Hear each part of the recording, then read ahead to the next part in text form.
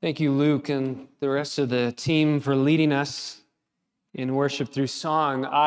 Singing that last song, there was a part of me as I was thinking through, praying through that song, I want to say that I hope that you have come here to find that peace and rest. And saying that, as I was thinking about it and praying through that song and that stanza, I realized as I'm saying that, I'm hoping that you're going through something that enables you to have to fight for peace and rest. So it's a dangerous prayer.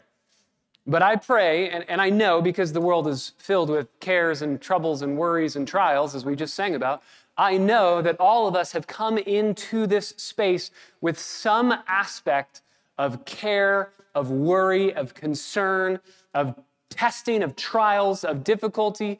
I don't know what it is for all of us, but I know that all of us have something because we have a heartbeat.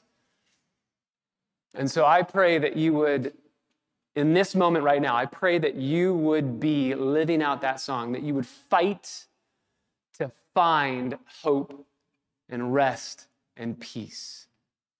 Finding, as he promised, perfect peace and rest. There's no way to find that unless you first admit, I need that, I don't have that, and it can only be found in Jesus. So Jesus is your answer for hope and peace and rest. And I pray that you would find that this morning. And honestly, you have come to a perfect morning to live out those words. In Daniel chapter 11, we will see the sovereign king over all things, and that will give us peace and rest.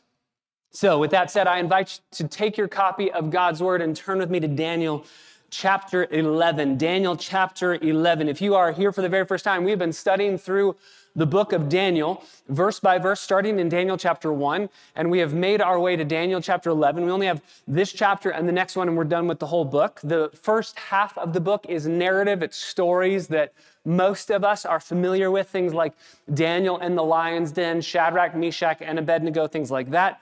And the latter half of this book, many of you have told me you were not familiar with it, or maybe you read it and you thought, I don't know what this is about, and you moved on. So this is the prophetic section. This is a historical lesson on the prophecies that God has given to his people through Daniel.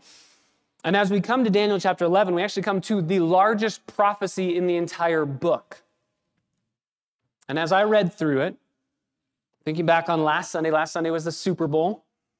If you watched the Super Bowl, if you watched the commercials, we didn't watch commercials. We just paused the thing and skipped through the commercials because they can be garbage for my kids' eyes and minds and mine too, so I don't want to watch them.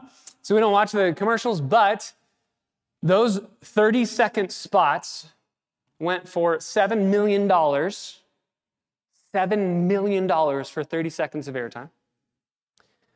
And some of those spots, I know from watching in the past, you've probably seen a commercial or two where it gets to the end of the commercial and you realize, I have no idea what you're selling. I have no idea who you are. What's this company? What are you trying to tell me? And you just get to the end of it and you think, what was the point of that? Wasted $7 million. Reading through Daniel 11, I think that you could easily walk away with that same sentiment. What's the point of this? You read through it, it's very lengthy, it's 45 verses, it's very academic, it's very historical, and you read through it and you go, I don't get it, what's the point? That sentiment is all throughout commentaries. There were commentaries that I read this week that said, this chapter should never be preached. It should be taught in a classroom as a lecture through history, but it should never enter the pulpit and be preached as a sermon because there's nothing in here that can be preached. Obviously, I would disagree. Why is the sentiment there? Let's press into that sentiment. I think it's there because these verses are so intensely historical. There's no explicit application given to us. Go and do this. It's very long. It's the longest of all the prophecies in the book. It's the most detailed of all the prophecies. It's the last of all the prophecies. It takes an entire chapter, 45 verses in 11, and then a few verses in chapter 12 to get through this prophecy. It's a massive span of human history. It literally goes from Daniel's time to Armageddon. So it's huge. John Calvin, when he was preaching through the book of Daniel, wrote a commentary on it, and he wrote 40 pages just on the verses that we will be studying this morning. There is absolutely a place for the academic look at these verses. And you know, if you've been at CBC for any amount of time, you know that I am a historical nerd, and I could totally nerd out on these verses. But I think that we need to remember where these verses are situated. Remember what we studied the last 2 weeks, Daniel chapter 10. It was the biggest prologue to this prophecy. We had the context given to us in Daniel chapter 10. We have the content of the prophecy in Daniel 11. And then we have the conclusion of the prophecy in Daniel 12. 10, 11, and 12 all fit together. And there was a massive introduction to this prophecy. It wasn't like Gabriel is just telling Daniel, hey, I got one more word for you. Here you go. Now move on. He said, before I say anything, I need to give you a vision. Christ shows up, a pre-incarnate Christ shows up, speaks to Daniel. We just sat in that moment of holy awe over who Jesus is. And so I think that we would be in error if we moved to chapter 11 without remembering the prologue to chapter 11. There's a reason why this chapter must have a weightiness to us as we go through it. Not an academic understanding, but a weightiness, an awe. This is meant to produce wonder in our hearts. And I think Daniel chapter 10 gave us that realization. Dale Ralph Davis says, chapter 10 is the most impressive introduction to any of the sections of this book. And so that means that what such a weighty introduction introduces must be weighty material indeed, and therefore ought to be preached. So that's what we're going to do this morning. We're going to go through the first 20 verses of this amazing chapter. And I believe that as we go through it, we will see awe and wonder leaping out of these verses. Let's read it together and ask God's blessing on our time. Daniel chapter 11, beginning in verse 1. Now I, and that's the angel who was speaking previously in chapter 10, in the first year of Darius the Mede, I stood to strengthen and to be a fortress for him. So now I will tell you the truth. Daniel, I will communicate the prophecy. Behold, 3 more kings are going to stand in Persia, and then a fourth will gain far more riches than all of them. As soon as he becomes strong through his riches, he will arouse the whole empire against the kingdom of Greece. And a mighty king will stand, and he will dominate with great domination and do as he pleases. But as soon as he stands, his kingdom will be broken up and parceled out toward the 4 winds of heaven, but not to his own descendants, nor according to his dominion with which he dominated, for his kingdom will be uprooted and given to others besides them. Then the king of the south will grow strong, along with one of his princes, who will grow strong over him and obtain dominion. Indeed, his dominion will be a great dominion. And after some years, they will form an alliance, and the daughter of the king of the south will come to the king of the north to carry out an equitable agreement. But she will not retain her position of power, nor will he continue to stand with his power. But she will be given up along with those who brought her in, and the one who fathered her as well as he who strengthened her in those times. But one of the descendants of her line will stand in its place, and he will come against their military force and enter the fortress of the king of the north, and he will deal with them and display strength. And also their gods with their metal images and their desirable vessels of silver and gold he will bring into captivity into Egypt. And he, on his part, will stand back from attacking the king of the north for some years. Then the latter will enter the kingdom of the south, but will return to his own land. And his sons will wage war, so they will gather a great multitude of great forces, and one of them will keep on coming and overflow and pass through, and that he may again wage war up to his very fortress. And the king of the south will be enraged and go forth and fight with the king of the north, and the latter will cause a great multitude to stand, but that multitude will be given into the hand of the former.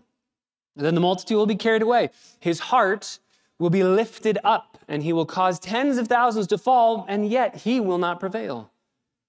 The king of the north will cause a much greater multitude than the former to stand, and at the end of those times, of those years, he will keep on coming with a great military force and much equipment.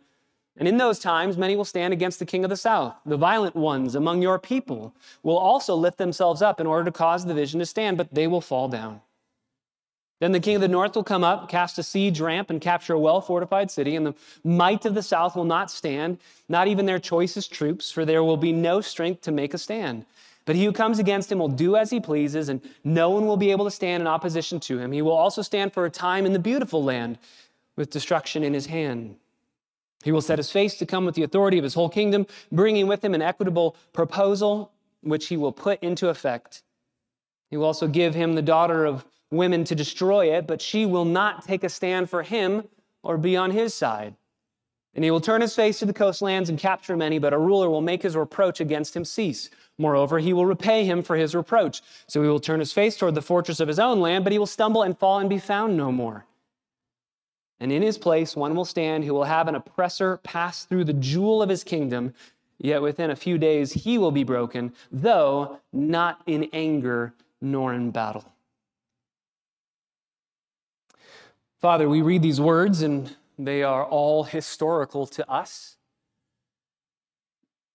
And already reading them, our hearts and our minds might be asking, so what? How are we going to walk away finding hope and peace and rest that we are looking for and searching for in these verses? And Father, we want to admit right off the bat and submit ourselves to you, knowing this is the very God-breathed words of you, our King. They are inspired, inerrant, infallible. They are no less important than other places of your holy word. And so we submit to your word.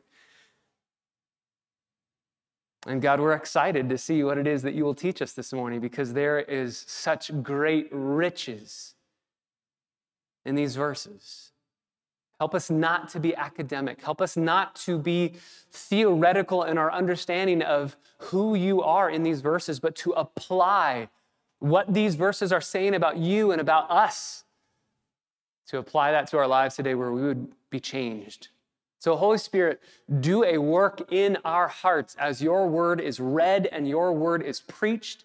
Do a work in our hearts that we would receive your word with humility and teachability and be asking all the way throughout, God, what is it that you are calling me to do? To think differently, to feel differently, to live differently. We would align ourselves with Samuel, who would say, "Speak, O Lord, your servant is listening." And we would ask that you would open our eyes to behold wonderful things from your law. We need your help, and we know that you love to give us help. So be pleased to do that this day. We pray it in your name. Amen. Daniel chapter 11 can easily be broken up into historical sections. If you wanted to outline it, you could outline for our time this morning. Medo-Persia and Greece is verses 1 through 4, and then Egypt and Syria is verses 5 through 20. In chapter 8, we looked at Medo-Persia and Greece. There was a lot of ink that was spilled over those nations and people groups. In this chapter, they just get 4 verses, which I think is really fun, and we're going to look at it. You could also outline this whole chapter, and this is what we're doing. This is how we're going to divide up this chapter. It's really 3 main sections. Number 1, we'll look at today, it's Ahasuerus to Antiochus. We already looked at Antiochus Epiphanes, and you also know who Ahasuerus is. He is Xerxes from the book of Esther. So Ahasuerus to Antiochus Epiphanes. Then next week, we will look at Antiochus Epiphanes to the Antichrist. And then the following week, we will look at the Antichrist all the way through the Battle of Armageddon. And then we will have 2 more sermons after that in the book of Daniel, and we will be done. We will have finished our time in Daniel's amazing book. So there's a lot of ways you can outline this. But this morning, what I want to do, as you can see as we read through it, it's incredibly historical. There's a lot of information here. And so what I want to do is just walk through it, hopefully giving some sense of understanding to these aspects. And then I want to press the issue. Why? Why is this here? What are the implications that flow from this text that would change our lives today? So let's start in verse 1. The angel, again, it was either an unnamed angel or it's Gabriel, says, now I, in the first year of Darius the Mede, so remember this is coming 2 years after that, this vision. So he's going back saying in that first year, I helped Darius. I stood to strengthen him, to be a fortress to him.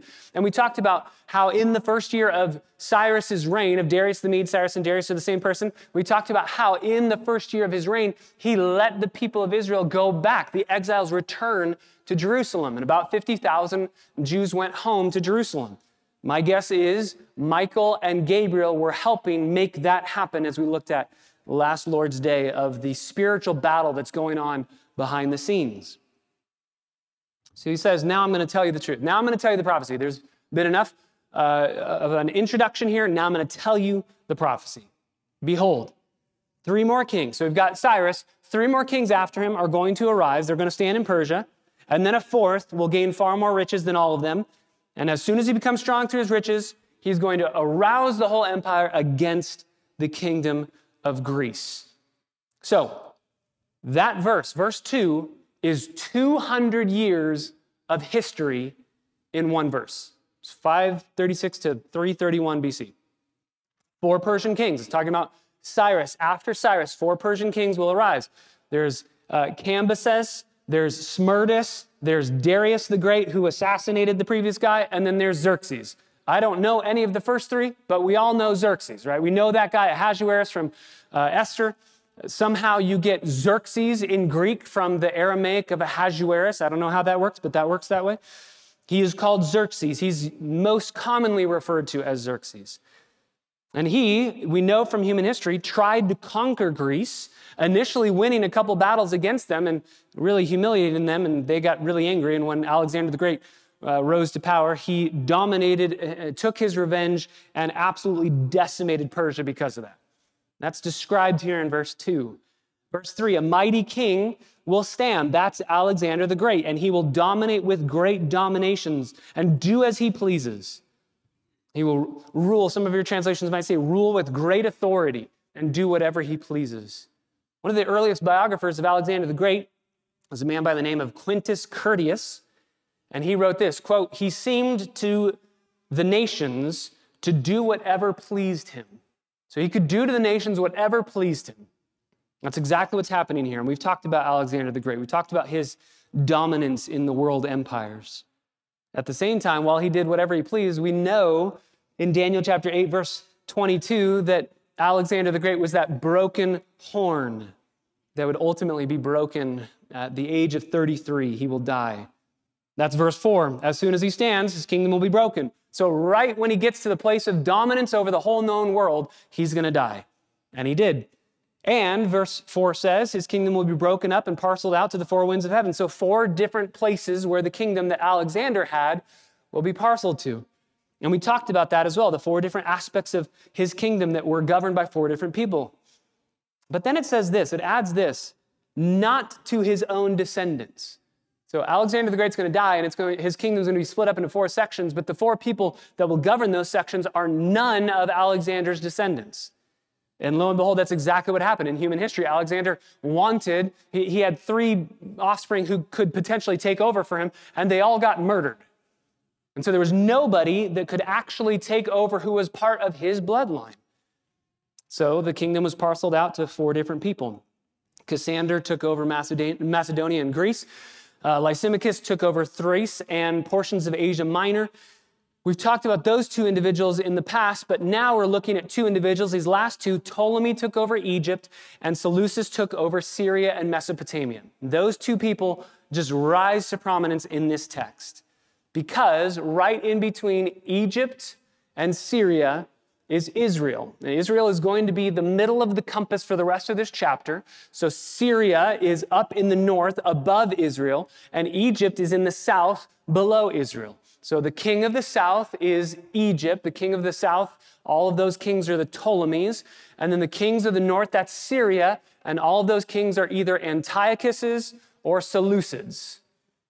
And so we're going to walk through and we're going to see how they dominate in the intertestamental period between the Old Testament closing and the New Testament opening. So we have 4 verses that tell us a lot about human history and a lot about what's going to happen and transpire between Medo-Persia and Greece.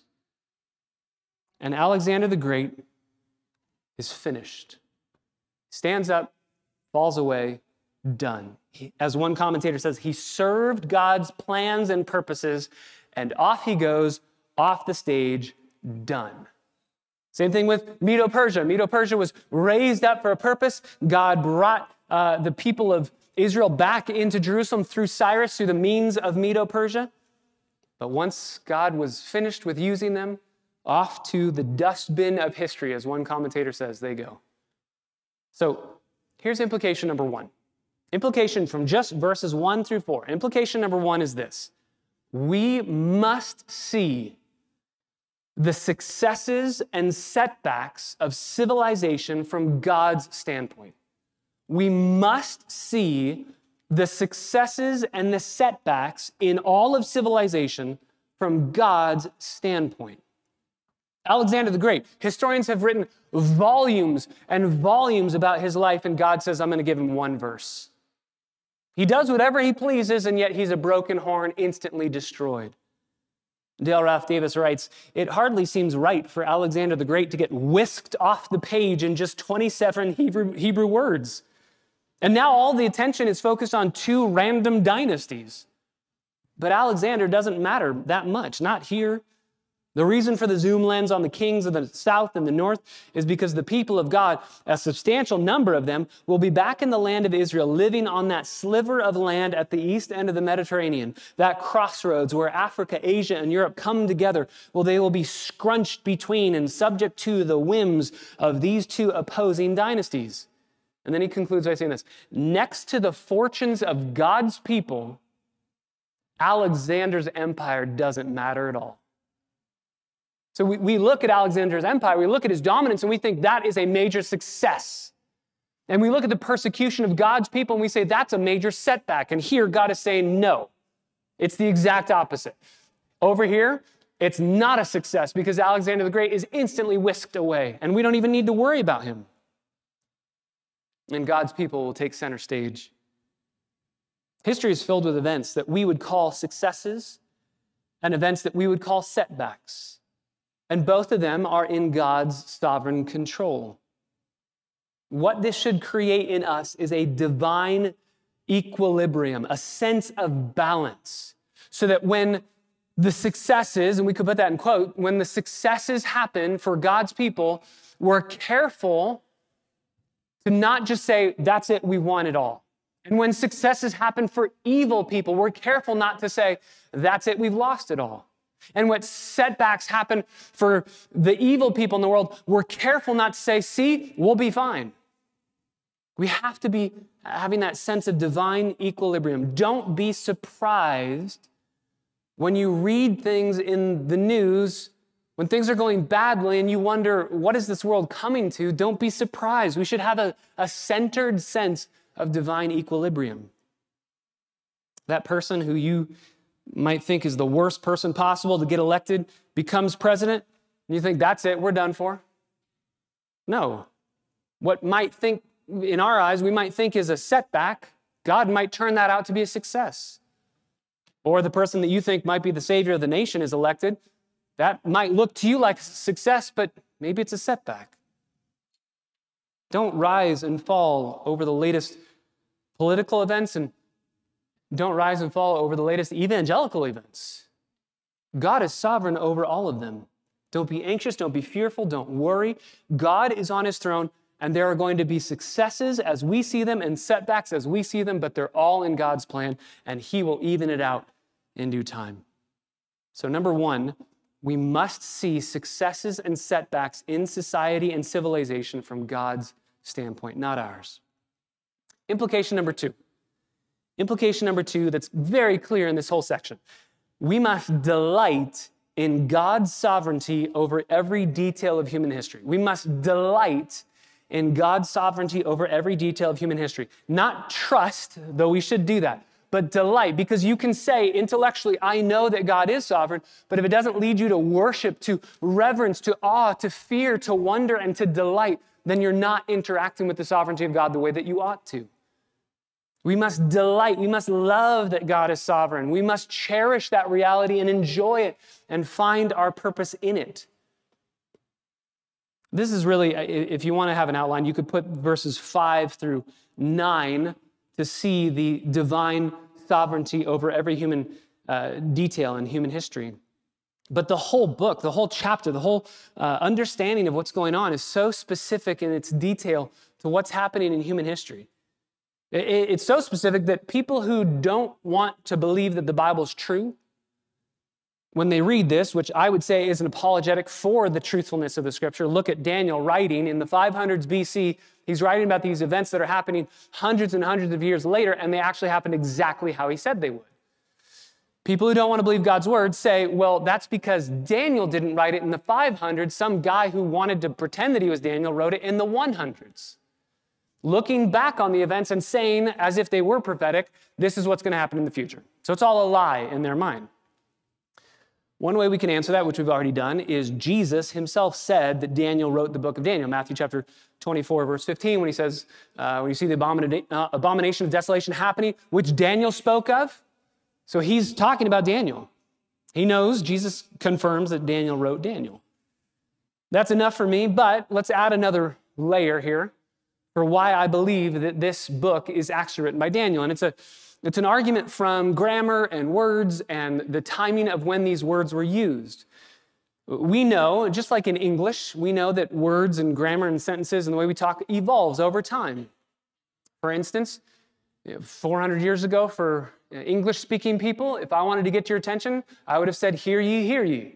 When was the last time that you heard somebody say that in a public setting to get your attention, right? Normally, it's either ladies and gentlemen or just listen up, right? So we know that words can change and evolve, and so we've seen that even in our own language. Same thing happened back then. So if we're talking 400 years removed from 500 BC to 100 BC, there's a lot of grammar that changed. There's a lot of words that weren't even in usage back in 500 BC. And they show up, people would say, well, look, this is Daniel. Some guy is trying to pretend like he's Daniel, but these words were used in 500 BC, and they weren't used again in 100 BC. So it would be like for us, if you read Shakespeare at all, Shakespearean language, we know that that happened hundreds of years ago, and it's very different from the way that we talk today. When we read that, we interact with that, we go, obviously this was written earlier than today. We know that. That's the same thing that's happening here. You can read this and go, well, this clearly isn't word usage and grammar, sentence structure that was used in 100 BC. It was used in the 500s. But the argument goes, yes, but it was somebody in the 100s using this old archaic language. Like if you and me wanted to write today in Shakespearean language and say, see, it's Shakespeare's works. It was written back then. But here's the problem with this, and I just think this is so cool. Because of the way that language was disseminated back then, because of the way writings were disseminated back then, the people in the 100s BC didn't even know that that language existed. They didn't even know that those words existed. There were words that completely went out of usage because things weren't so heavily passed around. So it would be, to use an example to fit into their argument, it would be like me writing something down in Shakespearean language and Shakespearean English when I don't even know who Shakespeare is or how Shakespeare writes or what it sounds like. So I'd have to take a time machine, go back there, figure that out, come back here, write as if I was writing from back then. It doesn't work. It's absolutely impossible. So all that we are going to read was written by Daniel, 500s BC, hundreds of years before these events happened. The reason I say all that is because these verses are not God passively predicting what's going to happen. These verses are God authoritatively being the architect of what's going to happen. He's not just saying, and then this, and then this, and then this, and then this. He's saying, I'm going to move in human history to bring about my purposes and accomplish my plan. And that's why we must delight in God's sovereignty over every aspect of human history. Let's go through this quickly. Verse 5, the king of the south. So again, we're dealing with south and north. So we've got Israel in the middle. North is Syria. South is Egypt. King of the south, that's the Ptolemies. North Syria, that's Seleucids. The king of the south, that's a Ptolemy king in Egypt. There are 6 of them that are going to be referenced in this chapter. And then there's going to be 8 of the kings from the north that are going to be referenced in this chapter. 4 of them are Seleucid kings. 4 of them are named Antiochus. So we've got kind of our kings. Also, by the way, you know a lot of the people that flow from this. Cleopatra is involved in this chapter. She's a descendant of the Ptolemies. The Hasmoneans, of whom Herod the Great comes from, he's involved in this. The Maccabeans, obviously we'll get to them next Lord's Day. They're involved in this and what they did in bringing about freedom for the people of Israel. Also, the Pharisees and the Sadducees show up. They're going to be involved in this. They're going to grow from this time period. And then also the Zealots. They're actually in this section of Scripture. Simon the Zealot, one of the disciples, he's in, or his people group is in this portion of Scripture. The inception of the Zealots happens here. So we've got a lot of people that we actually know who grow from these verses. So the king of the south will grow strong. So that's Ptolemy the first. He's going to go strong. Along with one of his princes, Ptolemy the second. He's going to go stronger over him.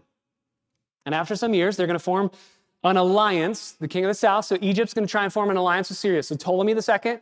By the way, Ptolemy the second is the guy from tradition that is the one who commissioned the work of the Septuagint, the Old Testament, Hebrew Old Testament being translated into Greek. That was by tradition Ptolemy's doing, Ptolemy the second. So Ptolemy says, hey, let's not fight. Let's have a political alliance. And the way that we're going to do that is through marriage. I will give you my daughter to the king in the north, to your son, and we'll have a union and a peace treaty. And you can see that here. After some years, they're going to form an alliance, verse 6, and the daughter of the king of the south will come to the king of the north to carry out this arrangement. Now, I could go through a bunch of historical things in this text that are awesome, that I would totally nerd out on. I'm just going to do one, okay? I'm going to do this one because I think it's fascinating and awesome, and I think you will too. So, Ptolemy II, ruling and reigning in Egypt, says, I'm going to create, this is about 250 BC, I'm going to create a political alliance with Antiochus II in the north. Ptolemy II, Antiochus II. I'm going to send my daughter to him. They're going to get married. We have an alliance. We're happy forevermore. Problem. Antiochus II's already married. Antiochus II says, fine, I'll do this. He divorces his wife, whose name is Laodice. So like Laodicea, her name is Laodice. So he says, I'm going to divorce you to marry this other woman, Ptolemy II's daughter, Berenice. I'm going to marry her. By the way, how do you think Laodice feels right now? Right? Just kicked to the curb on, we're done being married because I got to be in a political alliance. No fun. So, 2 years after the arranged marriage, Ptolemy II, who forced the arranged marriage, died.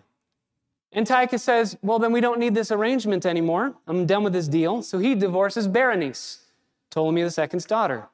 And he goes back to Laodice and says, hey, let's get married again, because we had a good thing going. How do you think she feels now? It's like, what am I to you? What is this crazy? This is like soap opera drama, right?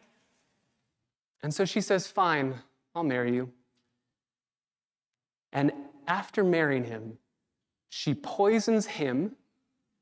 She poisons Berenice. She poisons the kid that they had together.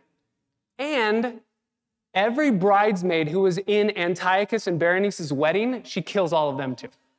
So be careful the next time somebody asks you to be a bridesmaid. There's a lot that can happen.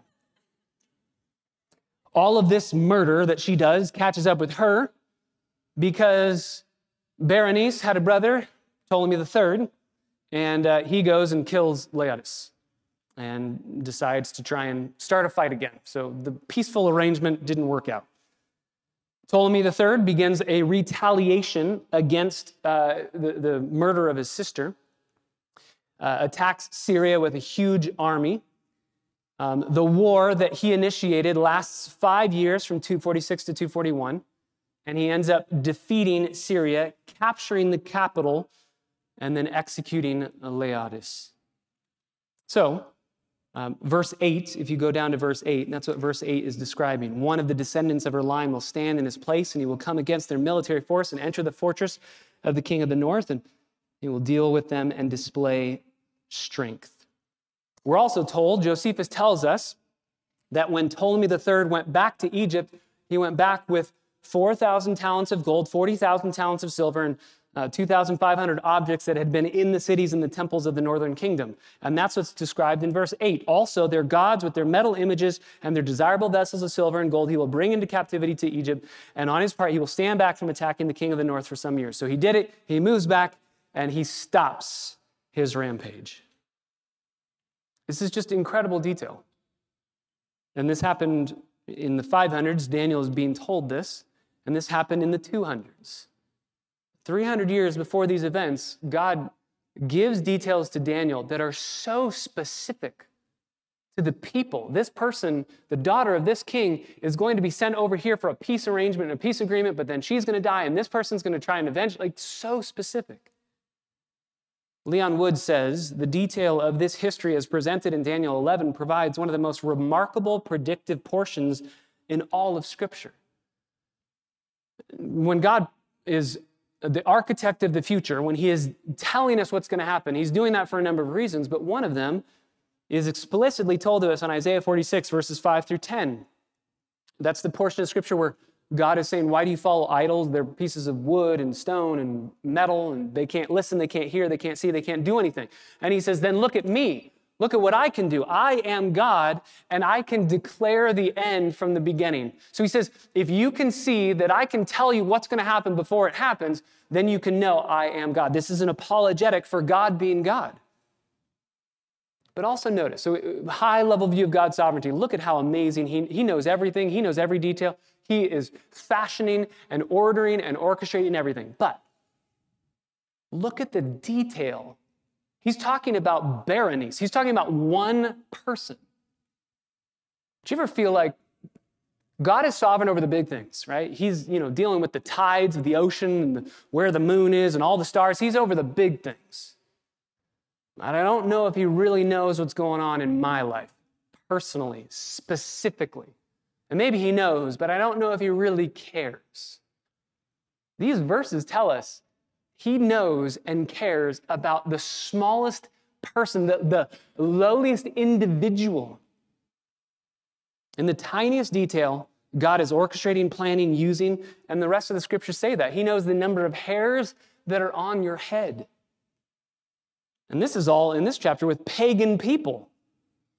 How much more so does he know, love the ones who are cherished, like chapter 10 said, of Daniel being highly esteemed, greatly loved.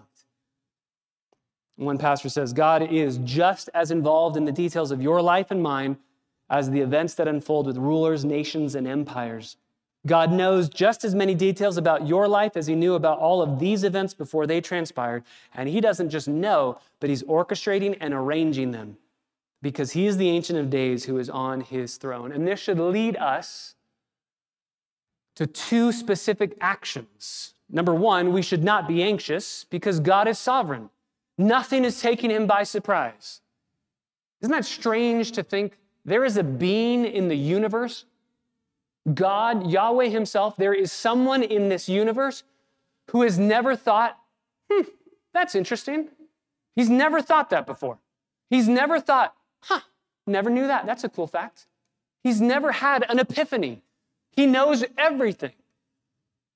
And so if he knows everything, we should say, God, thank you that you know what's going on. I don't. We don't know anything. God, you've got this. So it should lead to a fight against anxiety. But it should also lead us to action. God, you know what's going to happen. I want to get involved in your plan. He's given us enough understanding in the scriptures to know, hey, we can get involved in this. We can go where he's leading, follow where he's directing. So how are you doing the work of God? Following along with what he's required us to do as believers. How are you involved in the building of his kingdom? How are you involved in the building of his church? He says, I will build my church and the gates of Hades will never prevail against it. So how are you and I involved in the help of building that? Don't just trust God's sovereignty, delight in it and follow along with it. So implication number one from these verses, we must see the successes and setbacks in civilization from God's standpoint. Number two, we must delight in God's sovereignty over every detail of human history. And finally, number three, the last implication for this morning is we must fight against the utter futility of fighting for control.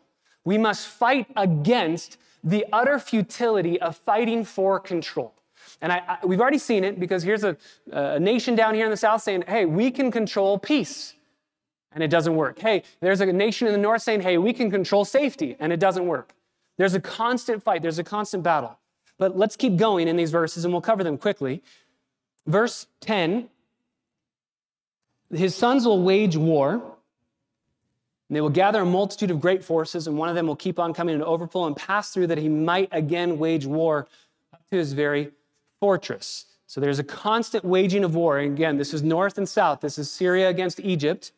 And we have, verse 11, the king of the south. That's Ptolemy the fourth. We've moved on. Ptolemy the third is done for. We're moving on to Ptolemy the fourth. One commentator says Ptolemy the fourth was a cruel debauchee who began his reign by murdering his own mother, then his wife, then his sister, then his brother. Sounds like a nice guy. Then he gave himself over to a degenerate dissipation with male and female sex partners and finally succumbed to disease in the year 203 BC. That's this guy. That's not a nice dude. Verse 11. Ptolemy the fourth. So the king of the south will be enraged, and he will go forth and fight with the king of the north. The king of the north is Antiochus III, and he has an army of 62,000 foot soldiers, 6,000 cavalry, and 102 elephants. But they lose, as verse 11 says. The latter will cause a great multitude to stand, but that multitude will be given into the hand of the former. So Antiochus is going to lose. Verse 12, the multitude will be carried away, and Ptolemy the fourth, his heart will be lifted up. He beats Antiochus in a battle called the Battle of Raphia. Antiochus loses 17,000 troops there, where the Egyptians only lose 2,200, and he becomes prideful. Ptolemy becomes prideful, and we all know what God does with prideful people. So he won't prevail. That's the irony of this statement in verse 12. He will cause tens of thousands to fall, yet he will not prevail. He's going to win this battle, but he's ultimately going to lose the war. It looks like he's going to win the war, but he's going to fail because God steps in and says, enough. Enough. Verse 13, the king of the north will again cause a much greater multitude than the former to stand. So this is about 13 years later. Antiochus wants to make a comeback, and that's verses 13 through 17. He gets super angry because he was defeated, and so he goes back to war against Ptolemy. In verse 15, he builds the siege ramp, captures the well-fortified city. Verse 14 tells us, in those times, many will stand against this king of the south, the violent ones among your people. So even Jewish people will be fighting. Those are the zealots, the violent ones among your people. This is where we first encounter the zealots. They're going to lift themselves up to try and bring about the prophecy of Jerusalem being a place of peace. So they're going to fight against Egypt, but they're going to fail. They're going to fail. So, verse 16, he who comes against him will do as he pleases. No one will be able to stand in opposition to him. He will stand for a time in the beautiful land with destruction in his hand. Beautiful land is Israel. He will set his face to come with the authority of his whole kingdom, bringing with him an equitable proposal, which he will put into effect, a peace treaty. He says, I'm going to give you a peace treaty so that we're all happy. Syria is going to have a peace treaty with Egypt and a peace treaty with Jerusalem. They're owning Jerusalem right now. But it's not going to work. It's not going to work. The peace treaty is made, verse 17, and he will give him the daughter of women to destroy it. So this is Antiochus giving his daughter to Egypt. This is Cleopatra being given over. And he wants to give Cleopatra over to Egypt as a way of saying, let's have a spy on the inside. Let's have somebody there, married to the Egyptian king, because he thinks that she's going to spy on his behalf and give him communication. But instead, she ends up loving her husband more than her dad, and so that plan fails. That's what's being said in verse 17. She will not take a stand for him or be on his side. And that makes him very angry. So verse 18, he gets super angry and he goes to fight against the coastlands. This is Greece. Starts to fight against Greece, just take out his aggression on somebody. Fights against Greece, and Rome steps in, and Rome says, I wouldn't do that if I were you. And he says, I'm going to do it anyway. And they say, what part of don't do that did you not understand? And so they destroy, Rome steps in and starts to destroy Syria and control Syria. The way that they did that back then, one of the ways they did that was saying, we will control you and own you, and you have to pay us taxes. And they would heavily tax people. So, verse 18, he's captured many in Greece, but A ruler will make his reproach against him cease, and moreover, he will repay him for his reproach. There's the money. You have to give us money. So he's going to turn his face toward the fortresses of his own land, towards the temples and fortresses, and loot his own property. He takes money from his own land to pay those things off. But then he will stumble. He will fall. And he will be found no more. This is Antiochus III. He died, and nobody found his body when he died. Back then, everybody looked, where did our king go? Nobody found his body. So, verse 20, in his place, the next king in line was the guy named Seleucus IV. And he begins his rule. In his place, one will stand who will have an oppressor. My Bible says, an oppressor pass through the jewel of his kingdom. The jewel of his kingdom is in Jerusalem.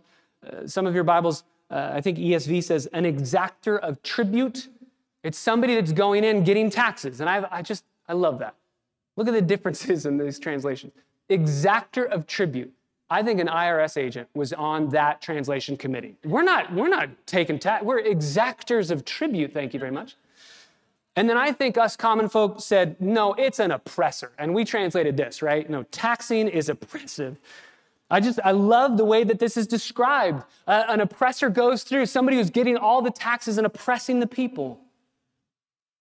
And so he begins his reign, and it's not going very well. And within a few days, middle of verse 20, he will be broken, though not in anger or battle. So nobody is like angry against him in a battle and murders him in battle. We actually know through history that he was poisoned, and it's a question of whether it was accidental or not. So everything comes to pass exactly as God said. The end of verse 20, the north is ultimately winning. So here we are, back up from human history, here we are. Egypt in the south, Syria in the north, Israel in the middle. Ptolemies in the south in Egypt, they were owning and controlling Israel until the whole mess with Ptolemy III and then the transfer over to Ptolemy IV. And then the Syrians come and they take possession of Israel. So now we're under Seleucid control in the north. The Syrians, the Antiochuses and the Seleucids, they are in control. The north ultimately wins. The Ptolemies lose control of Israel and the Seleucids gain control. That brings us to the period of Syria's dominance over Israel. Up until that point, it had been Egypt, but now Egypt is gone. They're relegated back to their own land, and it's Syria from 199 to 175 BC. And that is where the stage is set for a transfer of power to go from Seleucid III to Antiochus IV. Or Seleucid IV, rather, to Antiochus IV. And Antiochus IV, you and I, we've studied this guy in the preceding chapters in Daniel. He is Antiochus Epiphanes, that we will look at, Lord willing, next Lord's Day. But I want you to see, back and forth, Ptolemy II, third, fourth, fifth, Antiochus II, Seleucid III, Antiochus III, Seleucid IV, Antiochus IV, just back and forth. Look at the utter futility of trying to gain power, dominance, and control. This text doesn't just want us to hear the racket of war and the rumors of war. This text wants us to see and feel the utter futility of war and of trying to gain dominance. One commentator says, on one level, this is the continual story of wars and rumors of wars, as one human ruler and empire after another seeks to gain power by cunning or force, and yet, though the tide in the affairs of men comes and goes, in the end it accomplishes precisely nothing. The balance of power in earthly politics may shift, but it never comes to a permanent rest. On the one hand, therefore, Daniel 11 shows us the fallen world pursuing the wind and finding it elusive. What do power and politics gain for all of their toil? Or in the words of Habakkuk chapter 2, verse 13, is it not from the Lord of hosts that people weary themselves only for fire and nations exhaust themselves for nothing? Well, you and I aren't in control of armies. I mean, let's be honest, we're barely even in control of ourselves, right? But my question is, where are you fighting for control in your life that looks like this? Absolutely futile. You want to feel in control. You want to be in control. This morning, I think God would say, on a grand scale, you're not in control, and we can clearly see that. And on a personal scale, your successes and your setbacks. Those are all under the sovereignty of God, and they might look a certain way to you now, but in God's vantage point, they're very different. And we must fight against the futility of clinging to that sense of control. If you ever feel like, I think I'm in control right now, that's just the worst trick you can play on yourself. That's the biggest illusion, and God, in His kindness, will do something in your life to remind you you're not in control. Why do all of these conflicts happen? Why do we fight for control? And James 4 tells us, what causes conflicts and wars among you? Is it not the passions that wage war in your hearts? You lust for something, you want something, but you don't get it, and therefore you fight to get it. It's true about nations and empires, and it's true about personal relationships. So my question to you is, number one, where are you fighting for control in your life? Saying, I want it to go this way, and I'm tooth and nail clawing my way to get it to go my way, instead of saying, God, you're in control. And second, what passions in your heart are motivating you to fight, where you should say, you know what, God, I'm giving this to you? What are the passions that wage war in your heart that have caused conflicts in interpersonal relationships? These verses, though, yes, academic, they preach, they absolutely give us a reality of God and His sovereignty and of us and our sinfulness. They give us great implications, many of which we didn't even get to talk about this morning. But number one, we must see the successes and setbacks in society from God's standpoint. Number two, we must delight in God's sovereignty over every detail of human history. And number three, we must fight against the utter futility of fighting for control. This section, this whole chapter, is what Dale Ralph Davis calls a literary sledgehammer. When you look at the sheer weight of them, he writes, one after another, God is working behind the scenes. What a massive comfort, he says, this view of history provides for the people of God. How often God's people worldwide must feel like they're caught in the gears of vicious regimes, simply mashing them at will. But our text teaches that our Lord brings judgment not only at the climax of history, but He also injects futility into their design so that their schemes in the end lie in shambles. Not that He always does this, but the text by its repeated examples imply that this is His tendency, that He does this far more often than we may be aware. How could God's people bear to live if God simply allowed the self-styled deities of this age to fulfill all of their plans? No, God steps in and breaks it, ends it. Psalm 33, verses 10 through 11, the Lord nullifies the plans of the nations. His counsel stands forever. History has unfolded in these verses just like God said it would. Kingdoms and their kings all come and go. They live and they die, they win and they lose. And God is still on His throne, seated, not worried, not rushed. Psalm 2 says that He just sits and laughs. Try to fight against Him, it's not going to go well. Daniel's telling us there's always going to be wickedness in the world. There's always going to be wars and rumors of wars. There's going to be famine. There's going to be trouble. There's going to be persecution and distress. He had them in His day. We have them in ours. And it will be present all the way to the end of the age.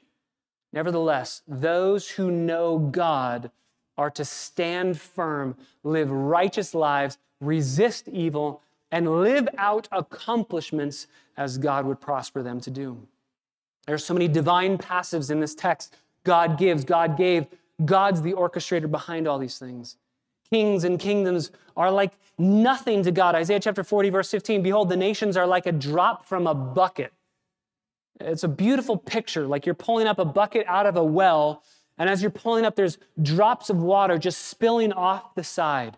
That's what he says the nations of this world look like, just a little drop out of the bucket. It's like if you had a set of scales and you wanted to make sure they're perfectly accurate. You were to look at them with a magnifying glass and you saw one tiny little speck on one side. God could take a nation, put it on the other side, and say they're equal. It's nothing. And that's why I think chapter 10 is so massively important to understand chapter 11.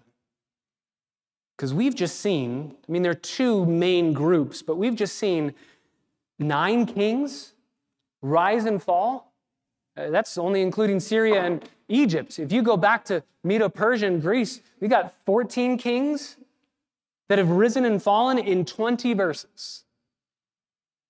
And chapter 10 showed us that God is sovereign on his throne, and he is building a kingdom that will never go away. So chapter 10 reminds us, as we get into the weeds of chapter 11, we need to pull back and remember, wait, what kingdom are we a part of? Even the people of Israel, they get to go back to their land. In verse 16, they're back in their glorious land, but it's not at peace, it's not at rest.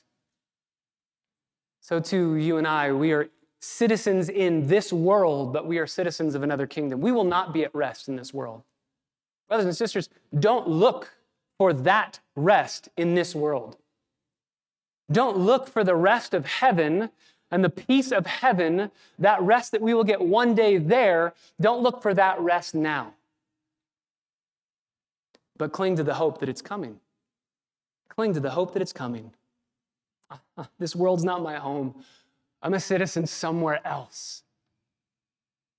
And the kingdom that I am a citizen of, my king is sovereign over every detail. He cannot lose. He turns setbacks into successes. He governs and controls every single aspect of human history. Romans 8:28 and following tells me, for my good, he's a king like no other. And therefore, I can have a peace like no other because I'm a citizen of that kingdom. Father, thank you so much for these verses. I pray that this morning we would ask that question, what kingdom are we a part of? God, I know that we come before you often in prayer and we ask you to do the impossible over and over again, and I would ask it again. Do the impossible that we cannot do on our own, to open eyes right now in this place to see what kingdom they are a part of, that we would be honest with our hearts. Have we truly bowed the knee to Jesus as King? Or do we still fight for our own autonomy, our own kingdom that we want to make with our own desires? God, thank you for Jesus, who came to destroy our autonomy and to say, I will be your king, graciously, lovingly, giving himself at the cross so that my sins could be forgiven and I could be ushered in not only as a citizen of a new kingdom, but adopted as a son of a new family. Father, thank you for the gospel that is the reason we have to have peace with you and to be brought into that kingdom. And we know throughout all of human history, looking back, and throughout all of human history that yet to come, you are faithful. You are always faithful. And we rest and we trust in your faithfulness today. Even as we sing, Father, I pray that we would ask our hearts, where are we struggling to trust your faithfulness, to trust your goodness and your sovereignty? Where are we struggling to delight in your control? And that we would relinquish that even as we sing, that we would give that to you. God, be our guide, be our strength, be our peace. We love you, we pray in your name. Amen.